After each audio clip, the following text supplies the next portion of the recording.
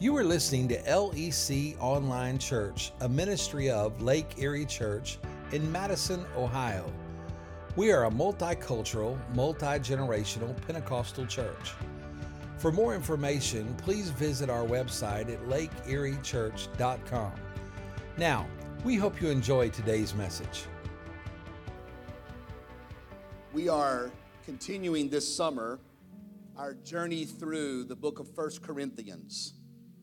And for those of you that are new to our church, when you came in today, they should have given you some notes, some sermon notes that we provide every week. And the reason that we do this is my conviction is this, that at some point God will say something to you today. Not me, but God will say something to you. There'll be some impression that you don't need to forget.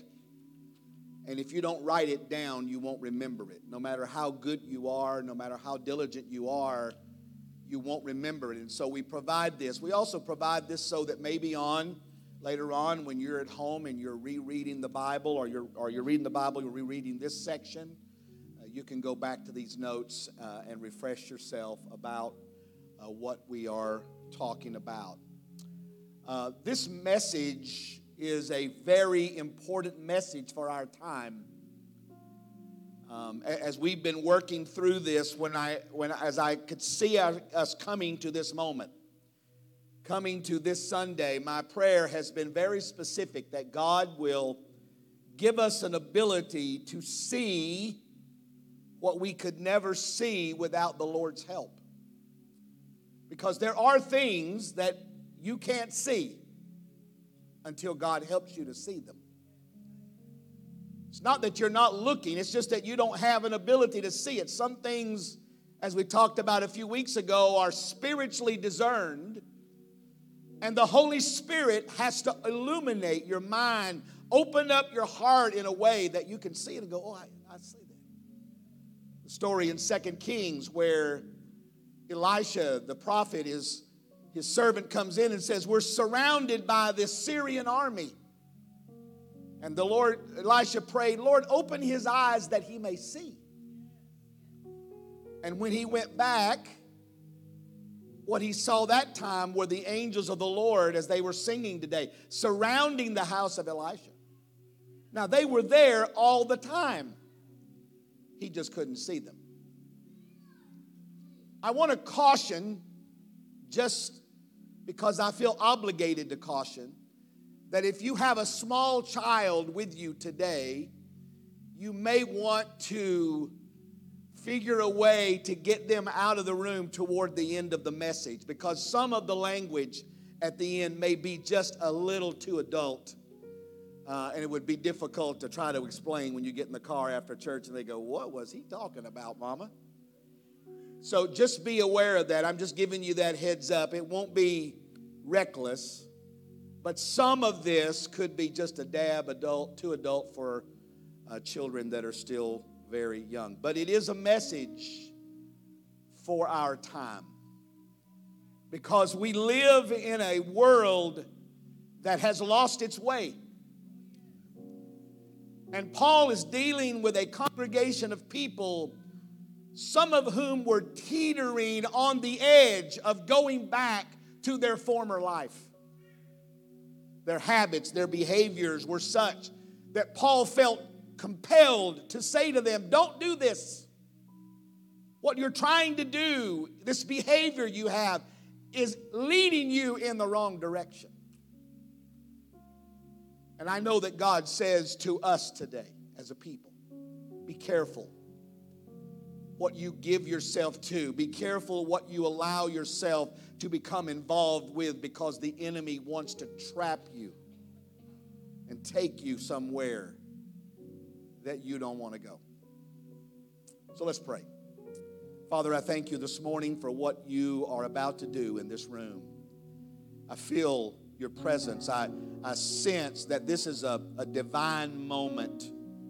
Not because of me, but because of you and because of your Spirit, and specifically because of the Word of God. So, Lord, may your word go forth today with clarity. Help the hearer, the people that are listening to me today, the ones that are watching online, those who are listening to a podcast in days to come. Give them an unbelievable ability today to listen and to hear and to comprehend what you are saying to all of us today. And Father, we are careful that your name receive praise and glory in Jesus' name. And everybody says, amen. Happy anniversary to Larry and Jerry Davis. 51 years this weekend. Yep. I thought about that, Larry. It would literally be illegal nowadays for you to marry a girl as young as Jerry was when you got married. But proud of this family. What an amazing gift God's given us in the Davises and their wonderful daughters, Erin and Dana, and all their grandchildren. We thank God for them. Thank God for all the volunteers who came out yesterday and helped us. We had lots and lots of volunteers and work that was done all over the place. And we didn't get everything done, so we're probably going to have another one before the fall. And if you didn't get a chance to be involved with that, you can at that time. As Christ followers, we have been empowered with the greatest gift of all humanity. We've been empowered to know the Christ, to know Jesus, God in the flesh. That God came to this earth in the form of a human being, lived among us, died on a cross, and gave to us the opportunity for us to be freed and saved from our sins.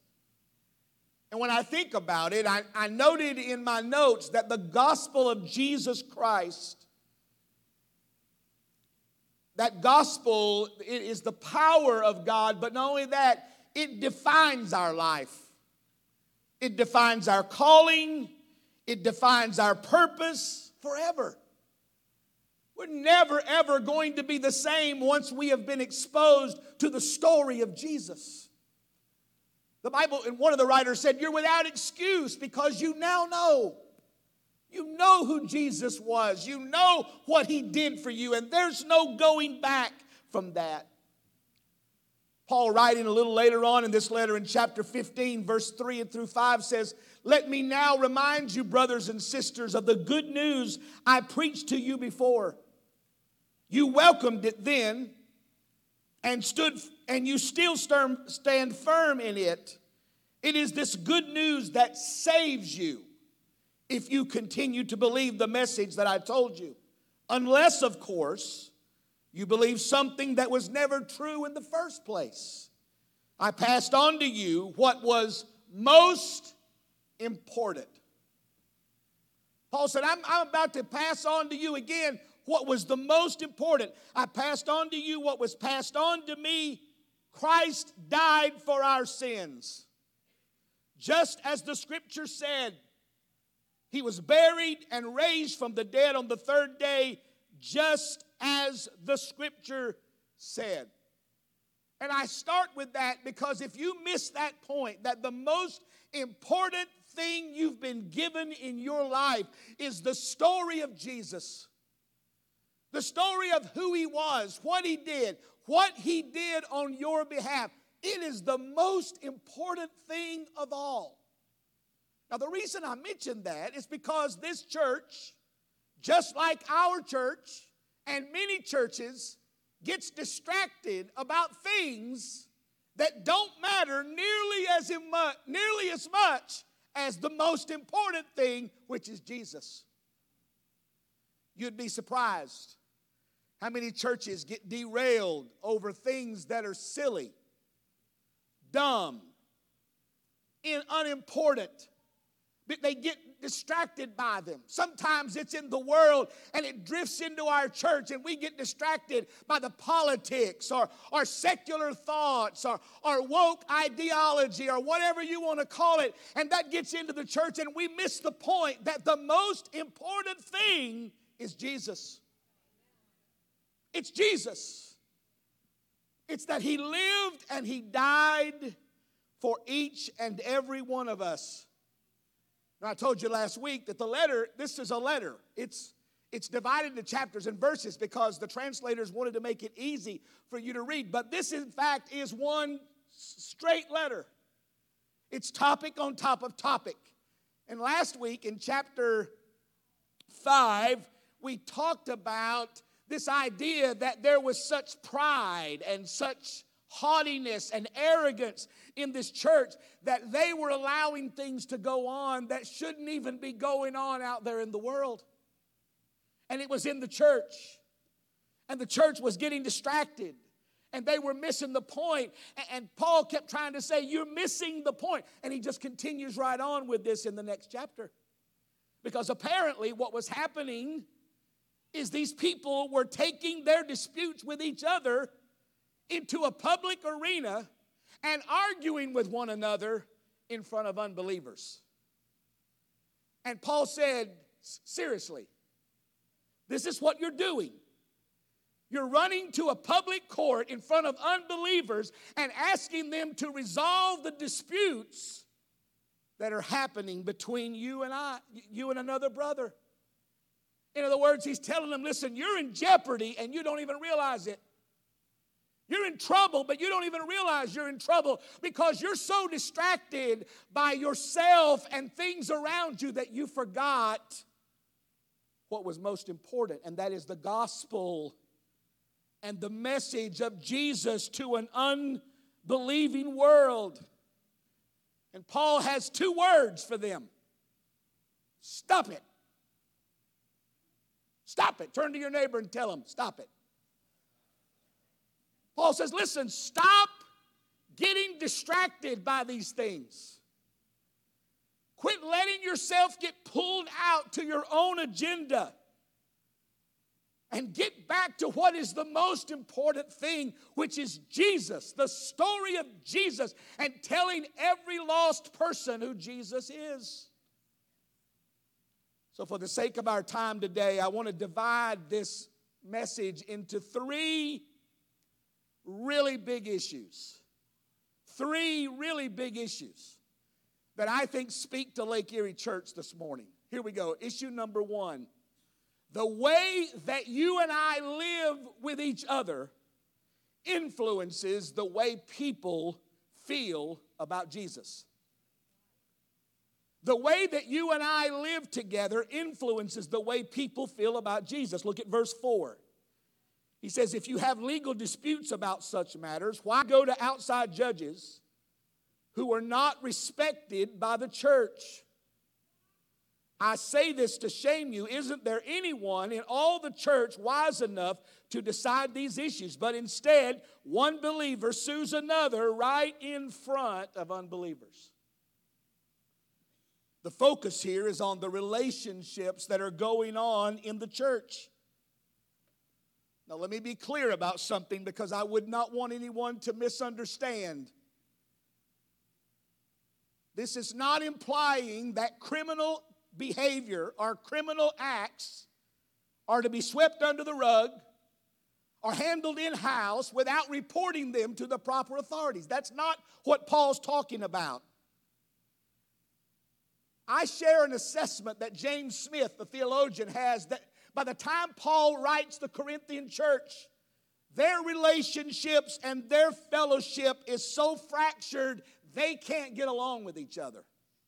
They can't worship in the same space.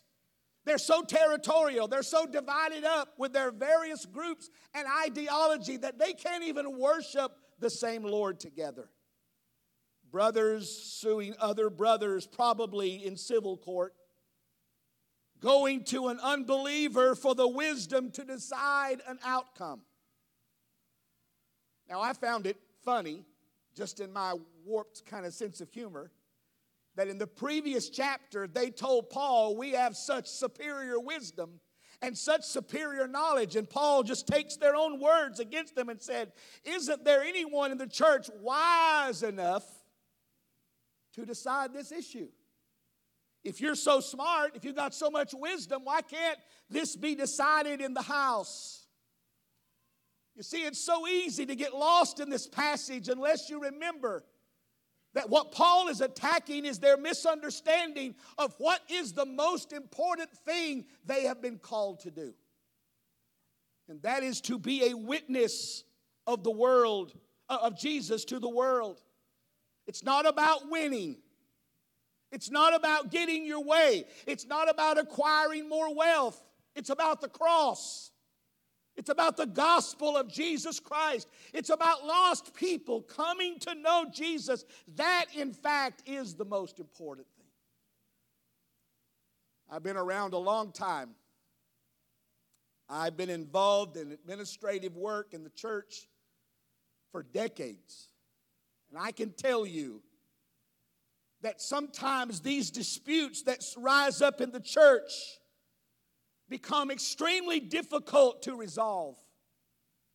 And I'm offering to you today 4 things that I worry about when churches get distracted with these kind of issues. Number 1, the disunity and pain that is possible in the church when one person takes another to court and other people in the church get drawn into taking sides. It becomes impossible to deal with at times. And most churches, from my experience, don't survive it. You hearing what I'm saying?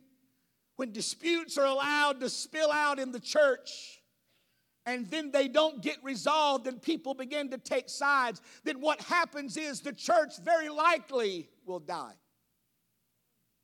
Because people then start fighting to get their way, to get the outcome that they want, and we miss the point of Jesus. Number 2, public litigation like this often implies that the judgment, listen to this, that the judgment of an unbeliever is more valuable than the judgment of a spiritual church, which we believe, and I would say emphatically, is not true.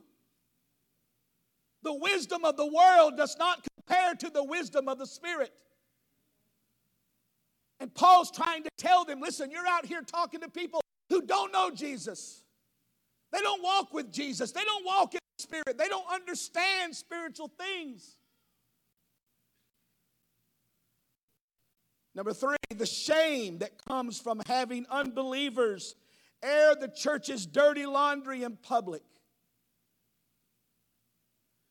So what happens is the church, the community, no longer associates the church with Jesus. It associates the church with the mess that's going on at the church.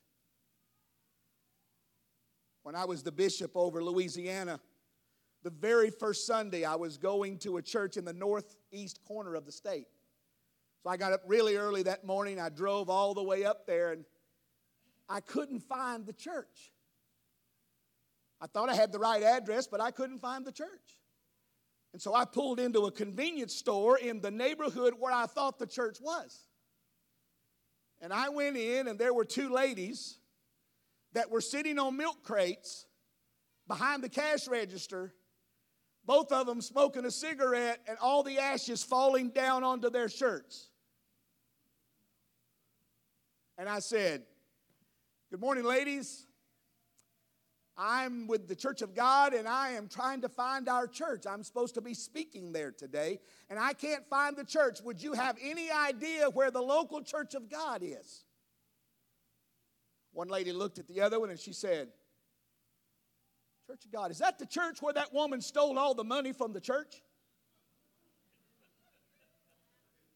And the woman said, No, that was the Baptist church. That's the church where the members got in a fight in the parking lot. That's the Church of God. And she said, No, that's my brother-in-law's church. They're not Church of God. That's another church. And they just started listing all the junk going on in those churches. Finally, one of them said, I bet you that's the church where the pastor had a heart attack and died. I said, that's me. That's my church. You see what I'm saying? When we allow ourselves to become distracted and we start pushing our agendas and we fall out of relationship with one another, the community doesn't know about Jesus. They know about the trash that we're taking out. Number 4, suing one another shows that we care more about being vindicated in court with the money or the social reward that we will get than we do about preserving our relationships with our brothers and sisters in the faith.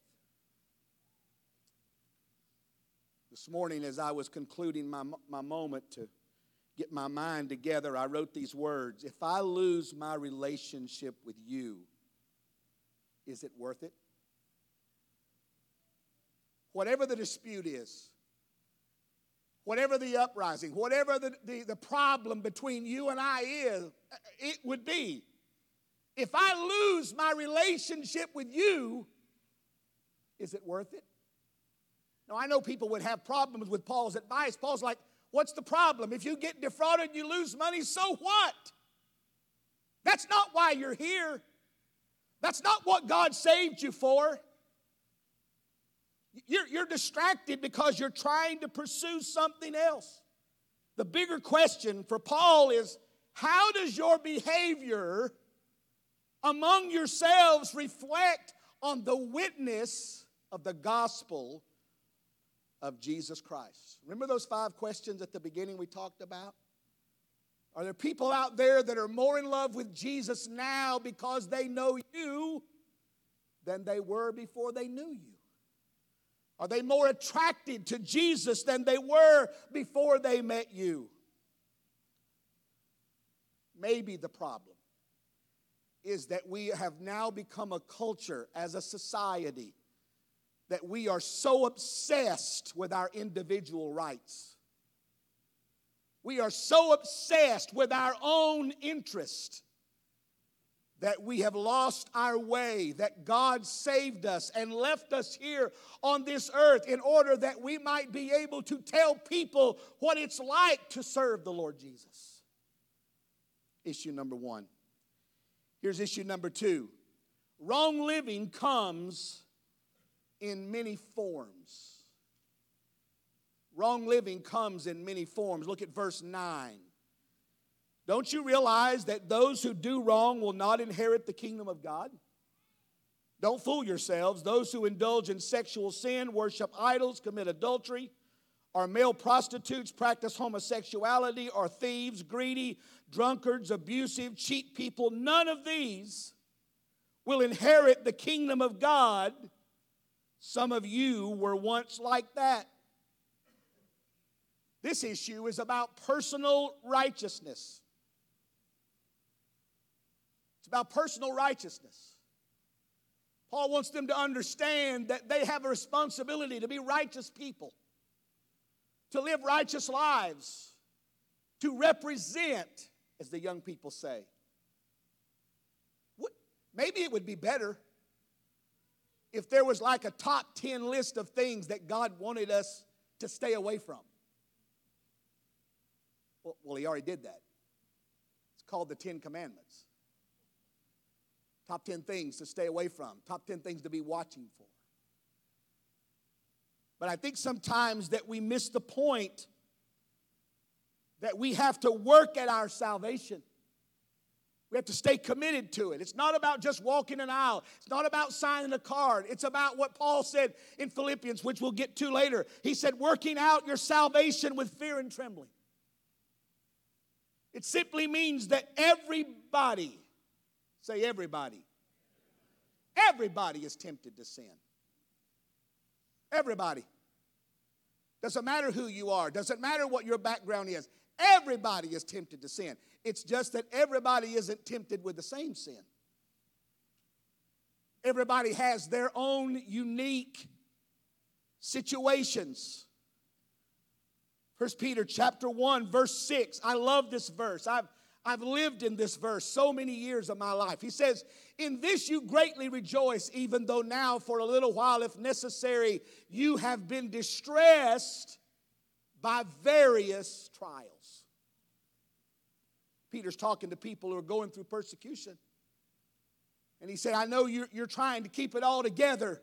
And you've been in a season where you have been distressed by various trials. The word various there in the English comes from the Greek word poikoloi. It's the same root word from which we get our word polka dot. It means various kinds, different styles, diversified, manifold, many colors. It means that nobody's trials are the same. You know, it's like, you ever heard anybody say something like, you shouldn't be tempted with that? What a ridiculous thing to say to somebody. Just because you're not tempted with that doesn't mean that it's not a battle for them. And that's what he's saying. You've got these trials and they're not the same for every person, but every one of us has a personal responsibility to live a righteous life. Look at James chapter 1. It's on the screen for you, beginning with verse 13. And remember, when you are tempted, do not say, God is tempting me. God is never tempted to do wrong, and he never tempts anyone else. Temptation comes from our own desires, which entice us and drag us away. These desires give birth to sinful action, and when sin is allowed to grow, it gives birth to death. James says 4 things here that you need to remember. Number 1, that God is not causing you to be tempted. God's not leading you into temptation. He's not leading you to places where you're going to be tempted. Many years ago, I worked with a family in which a husband had been unfaithful. And the wife called me up one day and she was mad at God. She was so mad at God that God allowed this to happen, that God did this. And I'm not one usually to be so blunt, but I said to her, can I just be honest with you? God did not put your husband in that place. Your husband put himself in that place. God's not tempting you. He's not leading you to temptation. If you're in the middle of temptation today, it's because you've allowed yourself to be led to that place. Your temptations are personal. James says, listen, this is a personal battle that you've got. This is what you have to deal with. These are your sets of circumstances. And everybody's different. And I say this with the greatest of humility. You could come to this podium here and you could pop a top on a can of beer and set it right there. And you could make me stand here until I collapse, and I don't believe I would ever be tempted by that. But there are people in this room, there are people watching me, that is a significant temptation for you. So I can't be coy about that. I can't act like that's ridiculous that you're tempted, because I have my own temptations. And I have my own issues, and that's what James is saying. They're personal. Third thing he says is when you surrender to temptation, that becomes a sinful act. When you allow yourself to be moved from just being tempted, it's not a sin to be tempted. I mean, listen, I wouldn't come up here and tell you about all the thoughts that have gone through my head. It's not a sin that you have a tempting thought. I mean, I've driven down the road before and I've just had this thought like, why don't you just drive your car right off the bridge? No. Not a sin to have that thought. It doesn't mean I'm crazy. It just means I'm tempted. You got to deal with it. You got to manage it right there in that space.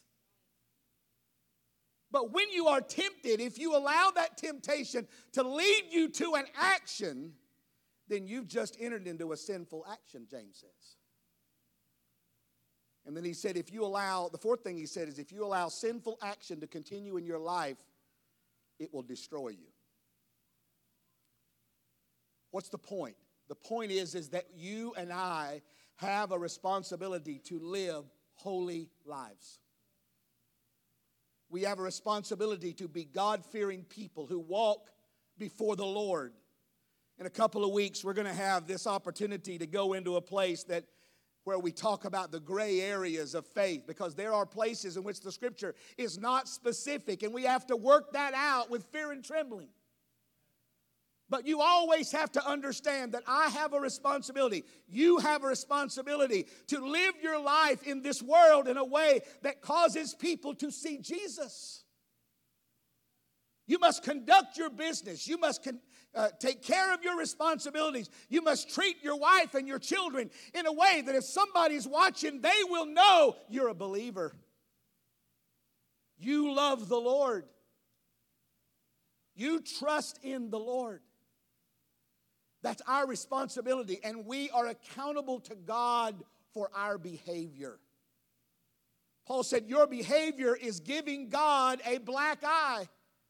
You're doing this out here in front of the world, and you are causing the name of Jesus Christ to be disrespected.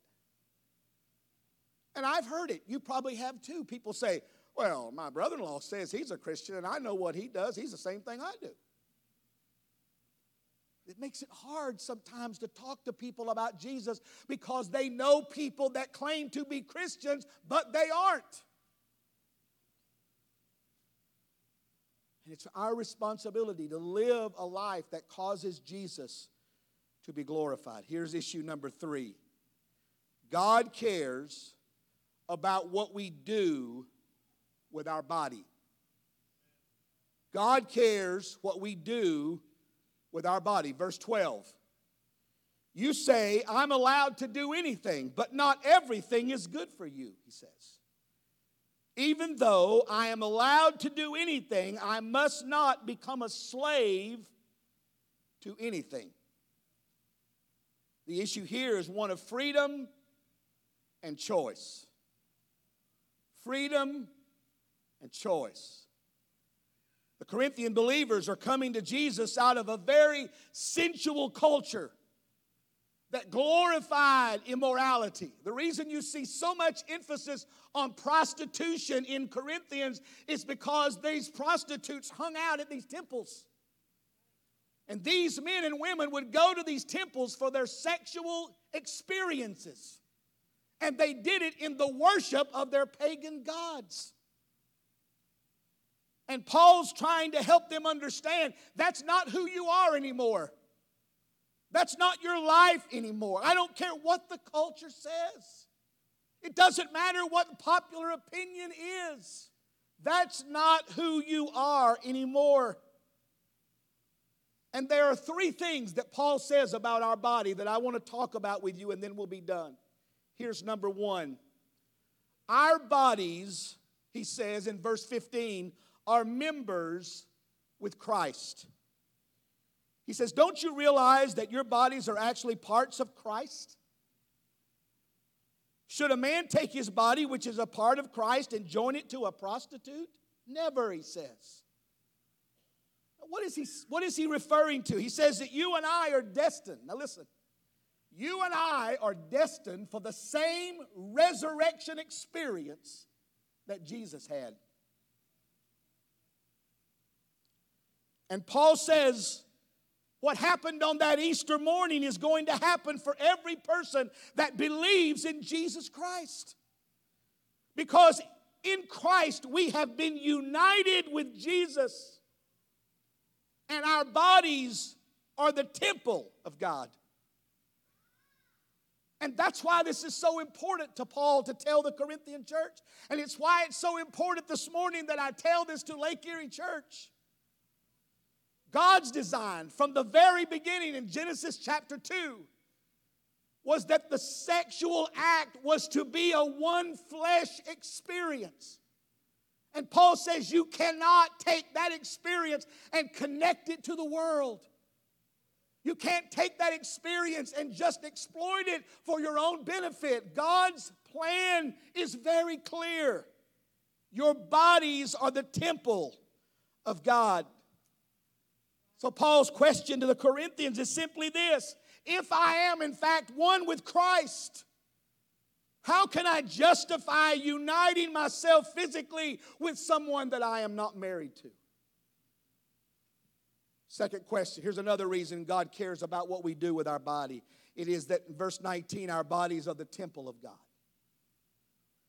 He says, don't you realize that your body is the temple of the Holy Spirit that lives in you and was given to you by God? You do not belong to yourself. I went back and read this several times because I wanted to make sure that I was clear that Paul is talking to believers. He's not talking to people in the world. He's not talking to the crowd out there in society. He's talking about people who name the name of God and claim to be believers. He says, God has put His Spirit in you. And the Holy Spirit dwells in you and makes your body the temple of the Holy Spirit. In other words, the very dwelling place of God. God is omnipotent, omnipresent, meaning that He is everywhere at all times. God is here. God's in Ecuador. God's at your house. God's in your car. But more personally, God has put His Spirit inside of you. And so what you do with your body represents what you do to the Spirit of God. Your body is a sacred space. Now, Paul talks about this in a couple of places, and I hope I can explain it in a very meaningful way. Paul says there's literally all kinds of sin. There are sins outside the body.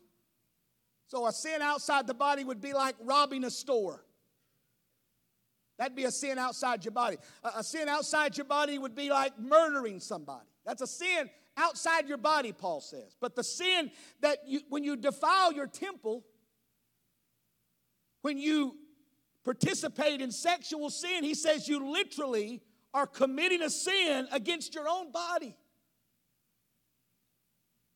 Sexual sin takes place inside the body, inside the temple court where the Holy Spirit dwells. And to do so, Paul said, you are sinning, according to verse 18, against your own body. Third thing Paul says here. God is concerned about what we do with our body because we are to honor God with our bodies. Verse 19, you do not belong to yourself, for God bought you with a high price. So you must honor God with your body. Everybody listen real careful. Sit up real straight and listen to what I'm about to tell you. The sin of this world that we live in right now is the misunderstanding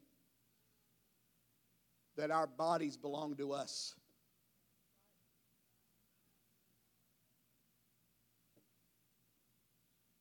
We claim that I can do whatever I want to do with my body. It's my body. That's in direct opposition to the Scripture. The immorality of this world and of any type of sin really is the concept that we preached about last week, that the pride of our life is that we get to do whatever we want to do. My body is mine. I'm in charge of my body. I get to decide what I'm going to do with it and who I'm going to do it with. Listen to the word of God in Romans chapter 12. So, dear brothers and sisters, I plead with you to give your bodies to God because of all that He has done for you. Let them be a living and holy sacrifice, the kind that He will find acceptable. Notice the next line. This is truly the way to worship Him. Listen to me, young man. Listen to me, young woman. Listen to me, any person. When you withhold yourself and you hold yourself accountable and you choose to live life according to God's word and not the way the world tells you to live it, Paul says you're worshiping God with your body.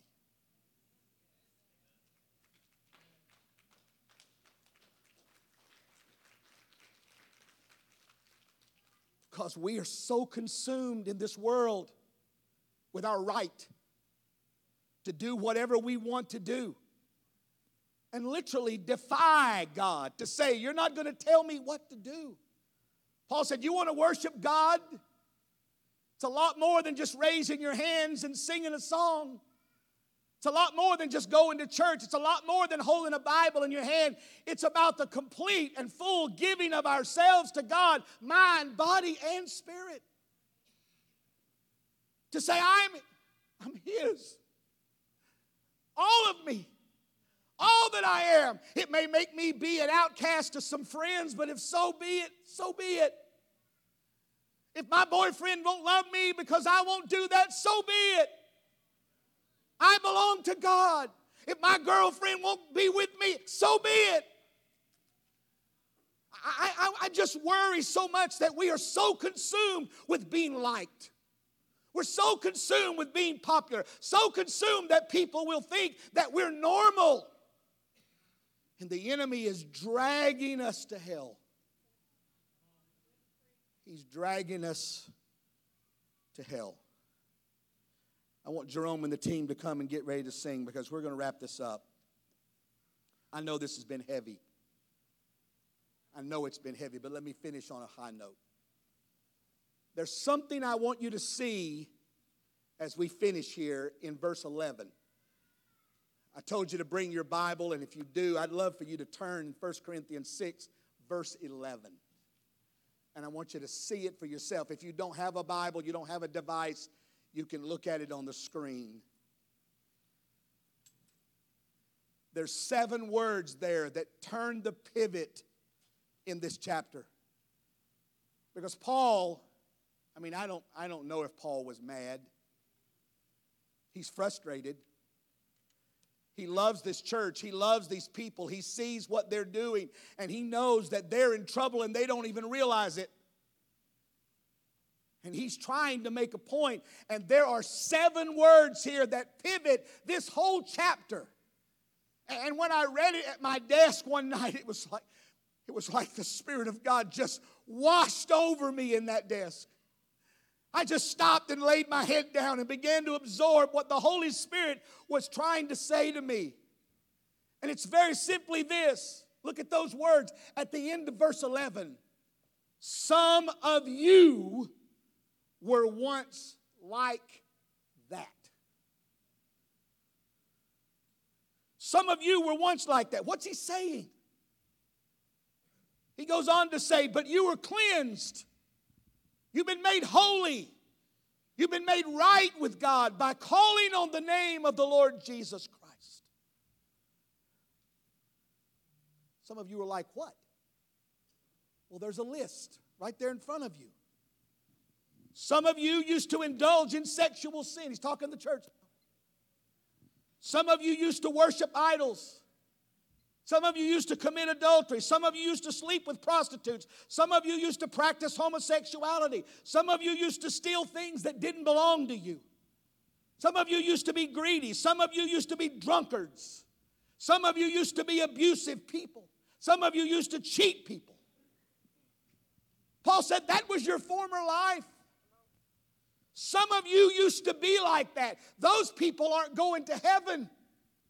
Not unless they do what you did and allow God to cleanse you. Allow God to make you holy. Allow God to turn you from your former self to a new creation in the Lord Jesus Christ. And when I look across this congregation, when I think about the people watching me right now, some of you could say, if I gave you a microphone, you could say, that's who I was. That's what I was before Jesus. Many years ago, I was in a service where a man gave his testimony, and he told in that service about the night that God saved him. He said, I'd come back from the Vietnam War, and I was addicted to heroin. And he said, I was an alcoholic. And he said, I just couldn't get it together after I got back from Vietnam. And he said, I got so despairing, so distraught with my life. I came in one night after work and told my wife, I'm just going to kill myself. He said, his wife very calmly said, Danny, if you're going to kill yourself, why don't you wait until after church? Why don't you go to church with your kids one more time, and then you can always kill yourself after church? He said, I was so drunk that made sense to me. He said, I got in my little truck. I carried the family down there to the little church. They went on in. I sat down on the back row of that church. And he said, when I sat down there, he said, I promise you, the Holy Spirit came back there and sat down beside me. I couldn't tell you who sang. I couldn't tell you who preached. I just kept hearing this voice in the side of my head that was saying, Danny, if you'll give me a chance, I'll turn your life around. He said, I couldn't wait. I ran down to the altar that night. I gave the Lord my life. I laid all my mess on the altar, and I let the Lord save me and forgive me that night. He said, I went home and took a bath. He said, I hadn't had a bath in 3 weeks. He said, I went home and took a bath. I shaved. I got a haircut. I bought a suit. I went back to church on Sunday, and they gave me a visitor's card. I said, folks, I'm not a visitor. I'm the boy God saved last night. Thank you, God. Last week, I'm the guy that God saved. When I heard that, I thought about the fact that there are churches I know where that guy never gets in that church that night. He stinks, he looks bad, his hair's uncut, and they would tell him, you just go on down the road, you don't fit with us. But it's because we missed the most important part. Jesus didn't come to save people who had it all together. Jesus didn't come to this world for people who had all of their addictions under control. And this isn't a church for people that are perfect. This is a place where broken people come who lay down their struggles before God and say, such were some of you, but now you are cleansed by the blood of Jesus Christ. Oh, hallelujah. Everybody in the room's got a story. Everybody could tell me something. But I'm telling you, when we sing these songs, when we sing the song they're about to sing, we can all remember that we once were lost, but now we are found. We once were people who didn't have a hope, but there's a hope in our heart today because of Jesus. How did it happen? How did it happen? He said it happened because you called on the name of the Lord Jesus Christ. Paul said to the Roman church, and I'm done with this, he said, whosoever shall call on the name of the Lord shall be what, Billy? What? Every person.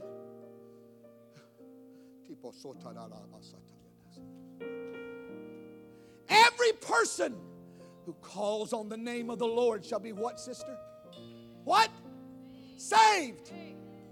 Every person.